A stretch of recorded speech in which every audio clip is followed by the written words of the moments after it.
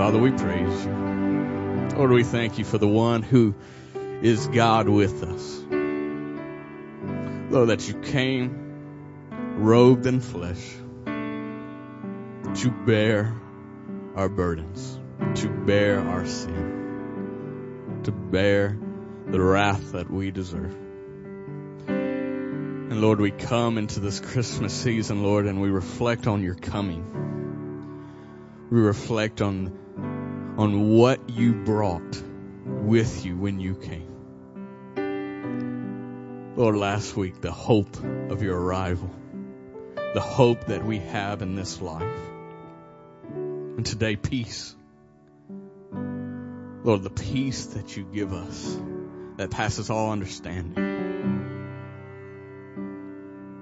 that brings unity to the world through the death and resurrection of your Son. And Father, I pray, Lord, that as we come to this time of your word being proclaimed, as we reflect on these things, as we reflect on your coming,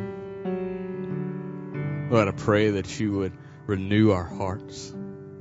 Lord, that you would refresh us, that you would encourage us. Lord, if necessary, would you bring us to our knees so that we might follow you faithfully, that we might worship you wholeheartedly, not only in song, Lord, but with our lives.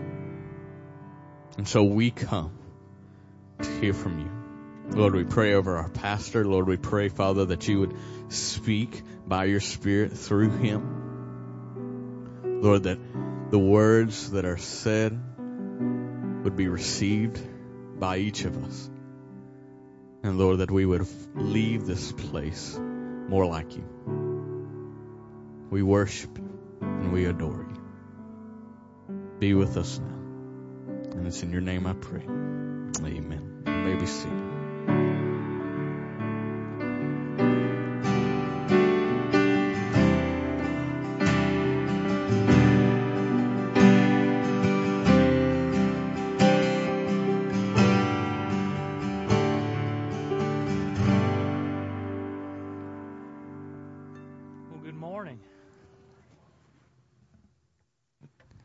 Good to see you this morning. Can you hear me okay? Okay, good. In the days of Moses, the Lord, in Numbers chapter 6, and we're not going to go there, so just listen. But the Lord spoke to Moses and said this, "Speak to Aaron and his sons, saying, Thus you shall bless the people of Israel. You shall say to them," and this was the blessing, "The Lord bless you and keep you. The Lord make his face to shine upon you and be gracious to you. The Lord lift up his countenance upon you and give you peace." That word peace is where we're going today. And if you have your Bibles, I invite you to turn with me to Isaiah chapter 9, a very, very familiar passage of Scripture. But this blessing that the Lord would give them peace, make his face to shine upon them and give them peace. That Hebrew word is if you don't know any Hebrew, you might know this word. The word is shalom. And it's not just the absence of conflict. A lot of times when we hear the word peace, we think of it in conjunction with possibly war, right? There's a very famous novel, War and Peace. And so a lot of times we think of peace as the absence of conflict, the absence of war. But the Hebrew concept was quite a bit more broad. It was more than just absence of conflict. It was a state of being intact. Everything was complete and everything was well, prosperous, successful. The word occurs about 240 times in the Old Testament. Vast majority of the time it's translated as peace, but sometimes as well or prosperous or something like that. But that's what this prayer is for, okay? As the Lord gives instruction to Moses to give instruction to Aaron and his sons, pronounce this over the people, this kind of a blessing, okay? The Israelites longed for peace. And that's kind of where we're going to jump off. In Isaiah chapter 9, we're only going to read verses 6 and 7, the parts that you are most familiar with. And so if you are physically able, I would ask you to please stand for the reading of God's Word. We'll read just these 2 verses and then jump in. Verse 6 begins, "For to us a child is born, to us a son is given, and the government shall be upon his shoulder, and his name shall be called Wonderful Counselor, Mighty God, Everlasting Father, Prince of Peace. Of the increase of his government and of peace there will be no end. On the throne of David and over his kingdom, to establish it and to uphold it with justice and with righteousness from this time forth and forevermore. The zeal of the Lord of hosts will do this." And notice that phrase, "of the increase of his government and of peace." So not only the increase of his power, but of peace there will be no end. Let's pray together. Father, I thank you for your word, and Lord, I pray that you would speak. Lord, I'm grateful that you continue to watch over us, even in the craziest of times. Lord, I pray that you would continue to speak. And Lord, as we focus specifically on peace this morning, God, I pray that you'd give us understanding from your word, but more than that, God, I pray that you would stir in our hearts the question of whether or not we have peace. So Lord, I pray for each person within the sound of my voice, each heart, each family, God, that you would speak and that you would, that God, you would stir in each one of us, God. Help us. Help us to hear you clearly and to respond in the way that you would lead. In Jesus' name we pray. Amen. Now we mentioned peace. This was the pronouncement in Numbers 6 that I just read, that Aaron and his sons were to bless the people and to pray over them with. But if you know anything about the Bible, you know that Israel did not know peace. They never knew peace. From the beginning, even in Genesis, where the call of mankind, there's conflict. There's conflict between the serpent and Eve, and Adam and Eve. There's always been conflict, but specific to Israel, you can trace their history, and there was always situations. We find at the end of the book of Genesis, they are enslaved in Egypt. And if you start the book of Exodus, God blesses, and they are increasing and multiplying and just growing by leaps and bounds. And what happens? Is this good for the Egyptians? No, they figure out, Pharaoh at the beginning of Exodus figures out this might not be good. And so they seek to eradicate the Israelites. You remember the ploy of using the midwives to make sure to destroy the Hebrew baby boys.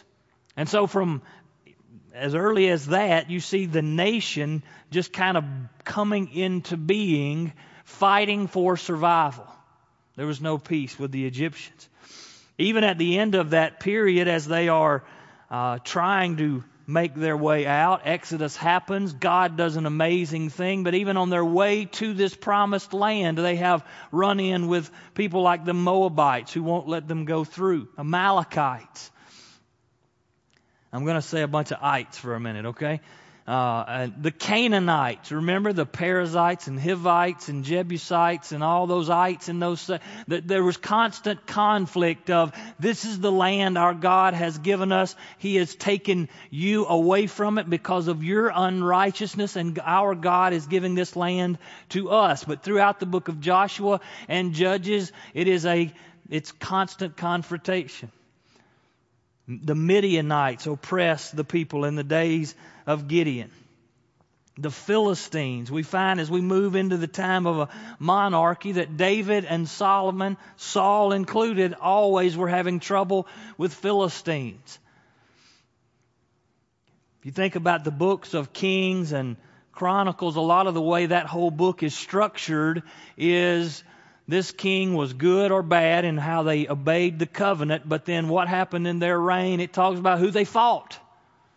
And you think about our own study of history, a lot of times history books are set up that way, from one war to the next. Maybe a little bit of digging into what got us there, but a lot of times it's who fought on what side and what was the results of the fight. And that's a little bit the way of Israelite history. And then after Solomon, we even find that they're fighting amongst themselves. Kingdom splits, and a lot of times there was Israel fighting Judah. Israel would team up with Assyria and fight Judah, and there'd be some sort of civil war going on. Speaking of Assyria, we saw the Egyptians trying to eradicate. I did that on purpose. Notice those both started with E. Isn't that good? And the Assyrians were trying to annihilate. Right? Look at that. 2 in a row, same letter. The Assyrians were trying to annihilate. You see a group of people bloodthirsty, ready to just completely wipe a country off the map. That gives over to the Babylonians, and I couldn't come up with a good B, but they wanted to assimilate. And here's what I mean by that. Nebuchadnezzar's strategy was not to just wipe somebody out, not to just subdue them with an iron fist. Now, he was an authority and quite prideful of his authority, but he also wanted to make the people so much like being Babylonians that they didn't care about being Israelites anymore. Fast forward on into New Testament times, and the same thing happened then with Persians and then Greeks and then Romans. But specifically to Isaiah's time period, Israel had never known peace. And so in that context, we want to think about what Isaiah is saying. And we're going to look here at 9, but I want to look at 2 other places just to see. Because Isaiah is so, our Western brains wants to just start at the beginning of a book and read straight through, right? And everything kind of follow chronologically and in a linear fashion. But the prophetic works often do not work that way. Sometimes they are somewhat chronological, but you read a poem, and then there's a narrative section, and then there's a poem or 3, and then there's a sermon, and you don't know where to piece all of it together. But I want to look at 3 kind of instances, at Isaiah 2, at Isaiah 9, and Isaiah 11, and just thinking this idea of wanting peace and longing for peace. As a nation, they had not known it.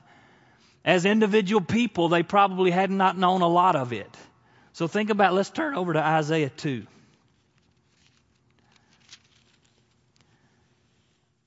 Just start at verse 1 with me in Isaiah chapter 2. The word that Isaiah the son of Amoz saw concerning Judah and Jerusalem. It shall come to pass in the latter days. All right, so this is prophetic, definitely. This is looking forward for them. They didn't know how long that would be. Still probably somewhat prophetic for us at looking forward, okay? But a lot of times these prophecies had near fulfillment and then later fulfillment. But it's definitely later for them. That the mountain of the house of the Lord shall be established as the highest of the mountains, and shall be lifted up above the hills, and all the nations shall flow to it. So the prophet here is looking to a time when Israel is not in conflict with all the other nations, but that they are lifted up above all of them. That's the symbolism here of using mountains and hills kind of terminology. I don't believe it's a literal that's going to rise topographically. It could be, but I think it's more symbolic imagery here that Israel will rise above all of the neighboring nations that they are always in conflict with. Over Egypt, over the Canaanites, over the Moabites, over Rome, over Persia, okay?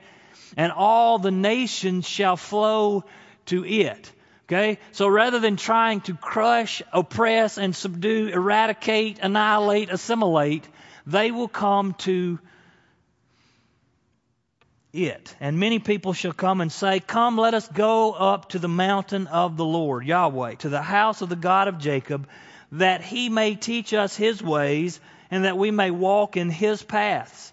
For out of Zion shall go forth the law, Torah, and the word of the Lord from Jerusalem. All right, so here's the picture.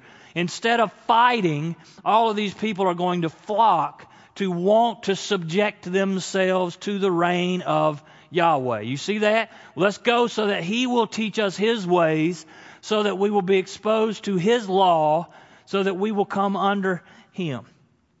All right, so now what will he do? Verse 4, he shall judge between the nations and shall decide disputes for many peoples, and they shall beat their swords into plowshares and their spears into pruning hooks. I think that's one of the most beautiful metaphors in all of Scripture. Okay? The instruments of war not needed anymore, beaten into instruments for vocation, right? You're going to be growing stuff. There's going to be stuff to plant and grow and harvest. You don't need that metal for a sword anymore. It can be a plow, right? Nation shall not lift up sword against nation, neither shall they learn war anymore. O house of Jacob, come, let us walk in the light of the Lord. So you notice how this is functioning. The prophet says, this is what's coming. So now, house of Jacob, Israel, let us walk in the light of Yahweh. All nations are going to flock to him to be taught his ways and to learn his law. There's a day coming when this will take place, where swords will be beaten into plowshares. So let us now. We know his law. We know his light. We know what he desires. We know his covenant. We know what he has asked of us. So regardless of all that's going on around us, let us faithfully walk in this. Y'all see that? Isaiah is using this prophecy to encourage his own people to walk in that peace that they can know now. Even when there's tons of chaos around, there can be peace with knowing God and following God in what he's revealed. Y'all with me? All right, let's go ahead then to Isaiah 9, where we first read. And I'm not going to turn you there, but in Isaiah 7, there was prophecy of a virgin conceiving and giving birth, and his name shall be called Emmanuel, that we sang about in our worship time this morning. God with us. Okay? So in a previous couple of chapters, and we don't know exactly, did Isaiah just sit down and write straight? Probably not. Okay, there's probably collected and then put together. But there's other evidence of the child being born that's going to bring about peace that they had never known. Okay? And that's where our text, and of course it's when I started reading it, you knew it. Okay? This text of unto us a child is born, unto us a son is given. But I want you to see that Isaiah's focus quickly moves past the manger. Right? Quickly. Now, when we think Christmas, we think Mary and Joseph and their travel to Bethlehem, and there's no room in the inn. But here in this text, Isaiah moves past manger quick. Okay? Unto us a child is born, a son is given. And quickly, it's all about his rule and his authority. Okay? The government shall be upon his shoulder, and his name shall be called Wonderful Counselor, Mighty God, Everlasting Father, Prince of Peace. All right, the one, as a nation, you are existing. You're being encouraged even in the midst of all of the chaos around you. One day, all nations will want to subject themselves to the reign of Yahweh. So hang in there, right? That was kind of the message of Isaiah 2. Let us persist. Let us walk in faith. Here now, there's this point to, all right, here's how this is going to kind of flesh itself out. God is going to send his anointed one, his Messiah, this child that's going to be born, that is going to reign and rule. And his reign is not going to be like the reign of the Egyptians, okay? That was all about power and eradicating any kind of rival. It's not going to be like the Assyrians to completely annihilate. It's not even going to be like the Babylonians that seek to assimilate. This is a rule that is established in justice and righteousness. Okay? Now again, we know by the rest of Scripture, that doesn't mean it's hunky-dory for everybody, right? You've got to subject yourself, every knee and every tongue bow and confess Christ as Lord. But his reign is not predicated simply on his power. He is mighty in power, right? It says mighty God, but again, the increase of his government and of peace, of it being well, of their being prosperous, there will be no end. On the throne of David and over his kingdom, he establishes it, upholds it with justice and with righteousness from this time forth and forevermore. And you just think, throughout history, there have been dynasties and kingdoms arise, and every one of them does what? They fall. Every one. You study throughout history. At some point in time, there was nation, there was king, there was dynasty, there was something that all of the contemporaries would have said, that'll last forever. And it didn't last forever. The prophet, led by the Holy Spirit, is here speaking to the fact that no matter how good a king may be, he may be a lot like David, and a lot like Solomon, and a lot like Hezekiah, and a lot like Josiah, but there's coming one who will reign forever and ever and ever and ever and ever and ever. And his reign is established by justice and righteousness, not evil power, not corruption, but with truth and justice and righteousness. And so this is what they're looking forward to then in Isaiah 11. So if you will, flip a page there and look at Isaiah 11. This is even more specific messianic. Okay, I think 9 is very messianic, looking to this one that's coming, but 11 is even more specific when it points out the family. Verse 11, there shall come forth a shoot from the stump of Jesse. Okay, now very symbolic way of speaking to the Davidic line. Okay, now by the time of Isaiah 11 here, this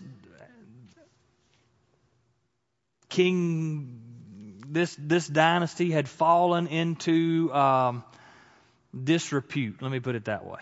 Okay? And there's an image then of this great mighty tree being chopped down, and all that's left is a stump. Okay? That all that's good for now is to be burned up. That's kind of the image.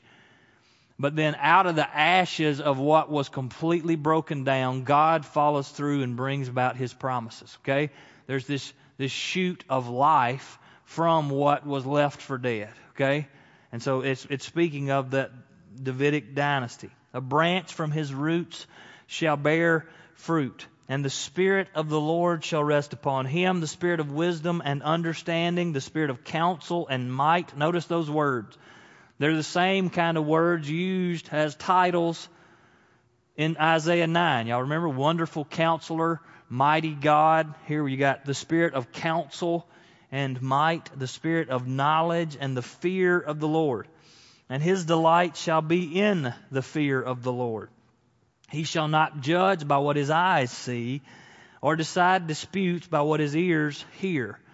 Again, but with righteousness he shall judge the poor, and decide with equity for the meek of the earth. And he shall strike the earth with the rod of his mouth, and with the breath of his lips he shall kill the wicked. Now this has gotten a little more specific than Isaiah 9 was, right? Isaiah 9, he would reign, there would be peace, and he would reign, but it was kind of like peace for everybody, a little bit. I had to kind of press this a little further. Isaiah 11 gives us a little more information. This isn't just peace for everybody. This is peace for those who are righteous. Those who are not righteous, what happens? He shall strike the earth with the rod of his mouth, and with the breath of his lips he shall kill the wicked. Righteousness shall be the belt of his waist, and faithfulness the belt of his loins. Now look at this image here, these next few verses. The wolf shall dwell with the lamb. That wouldn't necessarily normally happen. Amen? That wouldn't happen today. Okay? The wolf shall dwell with the lamb. The leopard shall lie down with the young goat. I've never seen a leopard in person that I remember. Maybe I saw it at a zoo. But I don't think that would be a good situation for the goat. The calf and the lion and the fattened calf together, and a little child shall lead them. Okay? Don't get lost in this is Scripture. Understand that this is not how things are now. And the problem is that all of everything is under the curse. Okay? And so the prophet here is speaking to a time when there is such peace that a wolf will lie down with a lamb. Okay? And it doesn't end there, but it keeps going on. The cow and the bear shall graze, and their young shall lie down together, and the lion shall eat straw like the ox. The nursing child shall play over the hole of the cobra, and the weaned child shall put his hand on the adder's den. They shall not hurt or destroy in all my holy mountain, for the earth shall be full of the knowledge of the Lord as the waters cover the sea. In that day the root of Jesse, who shall stand as a signal for the people? Of him shall the nations inquire, and his resting place shall be glorious. Okay? So, in the time here of Isaiah the prophet, there is stirring within the people of desiring peace. They had never known peace. They want this peace that they've heard of in their scriptures, this peace that the priest would bless over them, that the Lord would make his face to shine upon them, and his peace would be on them. They're looking for, and they realize that it's going to come through this Son of David, this Messiah, this time where swords are beaten into plowshares, where nursing children are playing over the hole of a cobra. This is what they long for.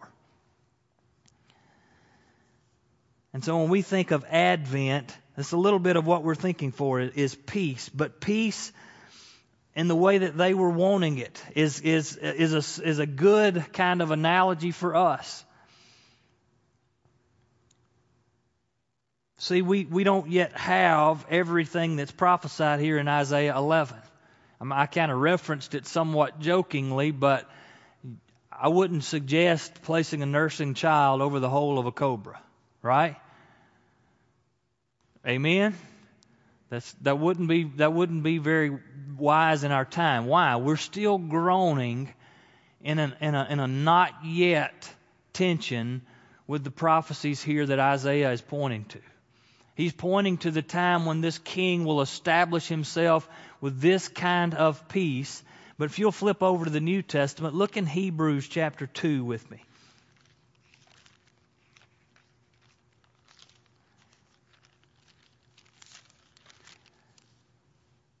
Hebrews chapter 2, the writer of Hebrews quotes from the Psalms. Quotes from Psalm number 8. But let's start reading at verse 5. For it was not to angels that God subjected the world to come, of which we are speaking. It has been testified somewhere, what is man that you are mindful of him, or the son of man that you care for him? All right, so this is the quote from Psalm 8. What is man, mankind, that you're mindful, that you care for him? You've made him, all right, him being man, mankind, for a little while lower than the angels. You have crowned him with glory and honor, putting everything in subjection under his feet. Okay? So the psalmist is referencing creation. All right? What is man that the psalmist, and I believe probably David here, but the psalmist is groaning with, why do you care about us, God? But yet I look and I know from your word and your scripture, you have made us this masterpiece of creation. You have we are to rule over and have dominion over everything. You put everything in subjection to mankind. Now look, then the writer of Hebrews wrestles with that thought a little bit. Now in putting everything in subjection to him, being man, he left nothing outside his control. Now listen to this, look at this. I think this is so refreshing. Okay? This is a preacher who is wrestling with something, trying to work it out himself, I think. At present, we do not yet see everything in subjection to him. Right? He's saying, look, I know this is going to be this way because your word spoke it. From the very beginning, this is how mankind was created. To be God's masterpiece, to reign over and rule over and subdue all of creation. Yet we don't see that yet. Not only with how man relates to the natural creation of the animal kingdom, but in our own relationships with one another. There has not come a time where evil is done away with. Okay? New philosophies and new strategies and new programs and new ministries has not done away with evil. It's not done away with selfishness. It's not done away with pride. It's not done away with hatred. It's not done away with lust. It's not done away with anger, than anything that comes from those things. We're still very much in a time that constantly there is this struggle. And the writer of Hebrews knew that, and he knew his readers knew that. And he's pointed then in verse 9, there's a huge shift that changes what the pronoun's referencing. Okay? This is where we groan. We're still in the same place Israel was, longing for this king who's going to come and establish his reign with peace that there's no end to. But we all know what we feel and face with disease and everything else. The writer of Hebrews gives us great hope here, I think, in verse 9. But we see Him. Okay? Now the Him before was mankind. What is man that you're mindful of Him? In verse 9, the writer of Hebrews switches the reference. But we see Him, who for a little while was made lower than the angels. And then just so that we don't miss the pronoun change, he tells us, namely Jesus. Okay? Y'all see that? Namely Jesus. We see Him, who for a little while was made lower than the angels by becoming a man. By coming in human flesh. God in the flesh. Crowned with glory and honor because of the suffering of death, so that by the grace of God He might taste death for everyone. The amazing story that we look forward to at Christmas is that the baby was prophesied to come, to be God in the flesh, and to come to suffer death for everyone who would trust in Him. Let's look exactly what our Lord said to us. Look, if you will, in John chapter 14.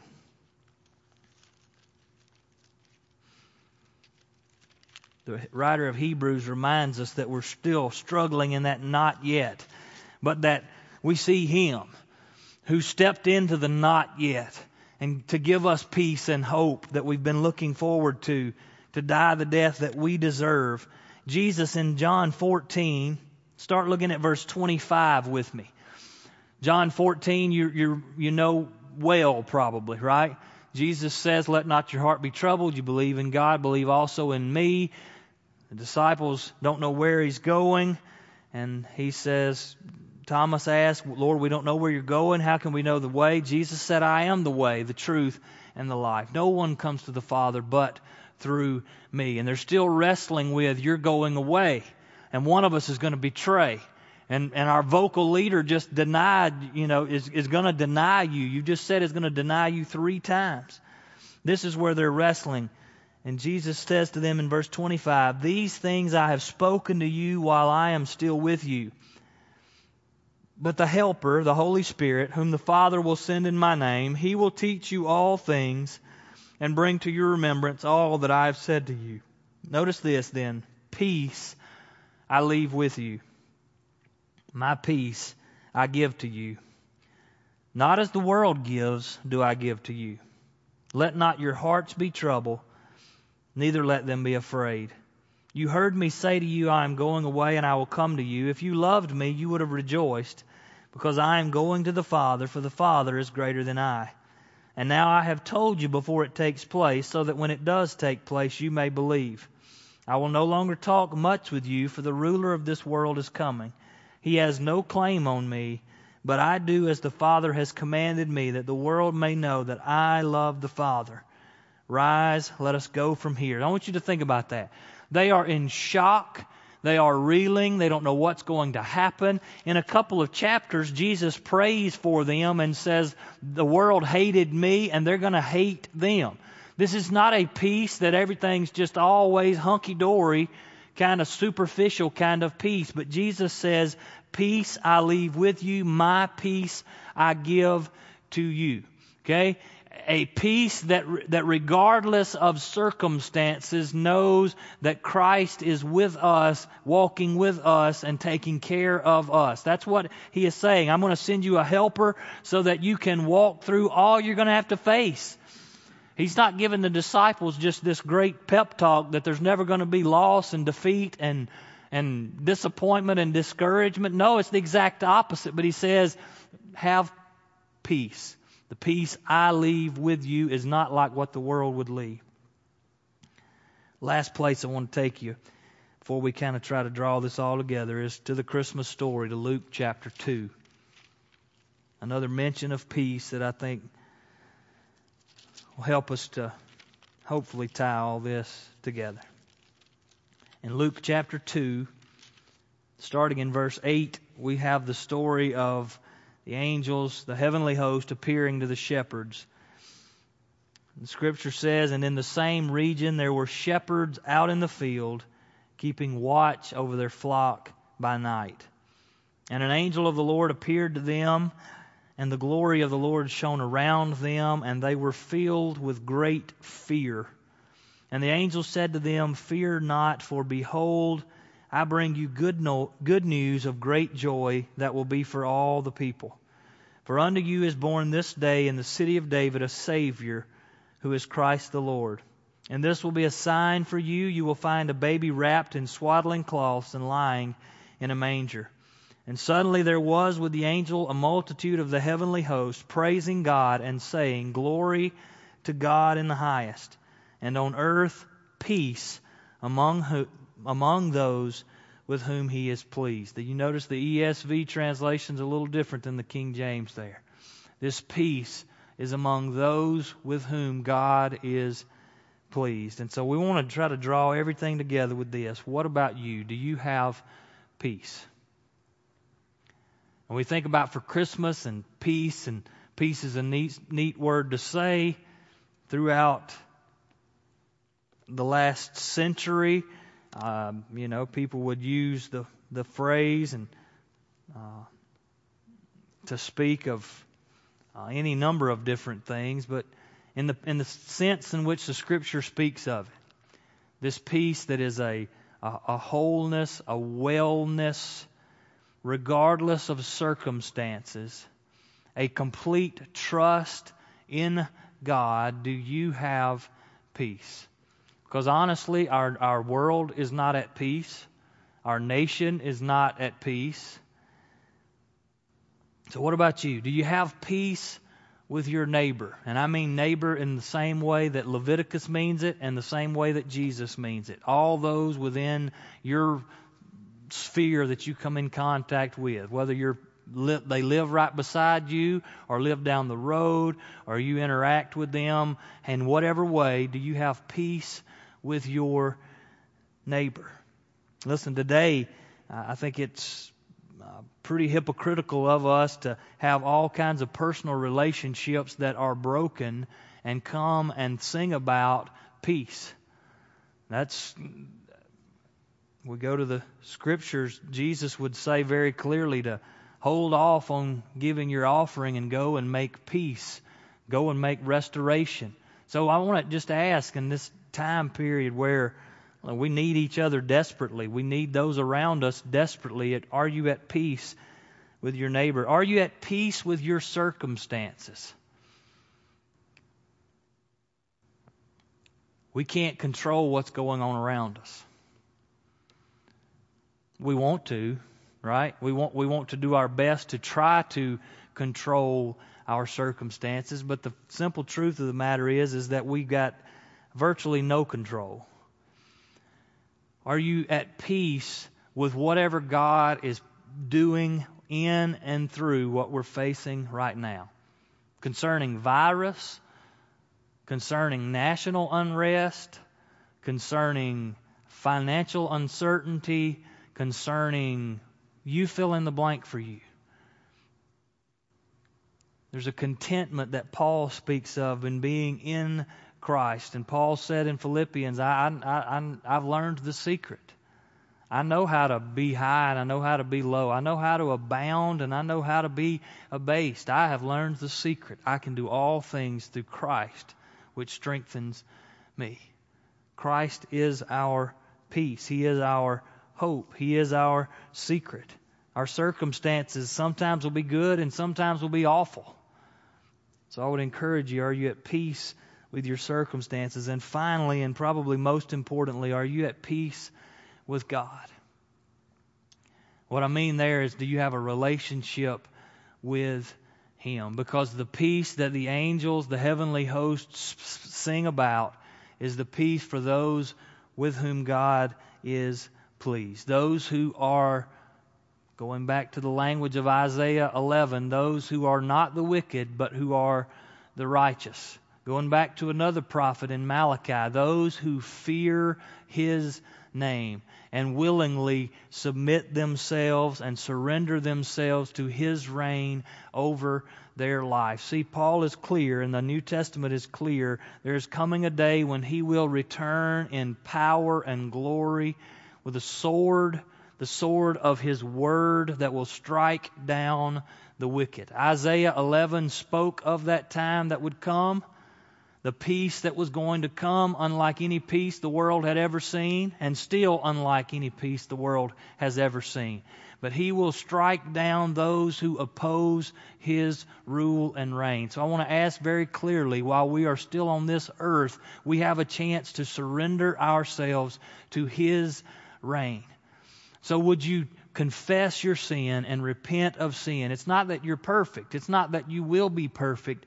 But would you confess and repent and believe in the gospel and submit to follow Him with all that you have? Listen, church, I want to encourage each of us. I don't know what will happen in our world. I don't know what will happen in the rest of 2020. I don't know what will happen in 2021. This week, with public health guidance, speaking of gatherings and in-person gatherings, there was that discussion again between staff and deacon leadership of what do we do? And we made the decision that we made to suspend Sunday school just because of tighter quarters, but we did not want to go virtual only because we feel like the gathering together of the saints is important. Physical safety is very important, but spiritual health is very important too. And as a church, we want to continue to be on mission because the fields are white unto harvest. There is a world that is desperate for hope, like we spoke of last week, and desperate for peace. And they will not find peace in a political party, in a presidential candidate, in a vaccine, in anything else. The things that our world is longing for and that we should pray for. I'm not saying I want this. I'm tired of wearing masks. Amen. I want us to get to a place where that's true. But listen, none of that stuff will fix what the world needs. And you and I have the truth. And we can't retreat into a corner and not be concerned with what God has called us to be concerned with. So I want to just encourage you. Do you have peace with your neighbor? Do you have peace with your circumstances? Do you have peace with God this morning? Let's pray together. Father, we thank You for Your word. We thank You for peace. Peace, God, that we know our world is so desperate for. Peace that we can read and study Scripture and see that Israel was desperate for. God, I pray that each individual knows peace with You. God, I pray that we know peace with our neighbor, that if our neighbor has anything against us, God, that You would bring that to mind and help us to mend personal relationships. God, I pray, Lord, in our circumstances, God, we have no control over them. So, Lord, I pray that You would help us to find contentment and, Lord, ultimately to find peace with You. Lord, that we know You, that we've trusted You, that we've repented of sins. Lord, I pray if there's anyone that needs to respond in faith this morning, that You would speak, that You would, God, reveal that to us. Lord, we love You and we thank You and we praise You in Jesus' name. Amen. Will you stand with us for a hymn of invitation?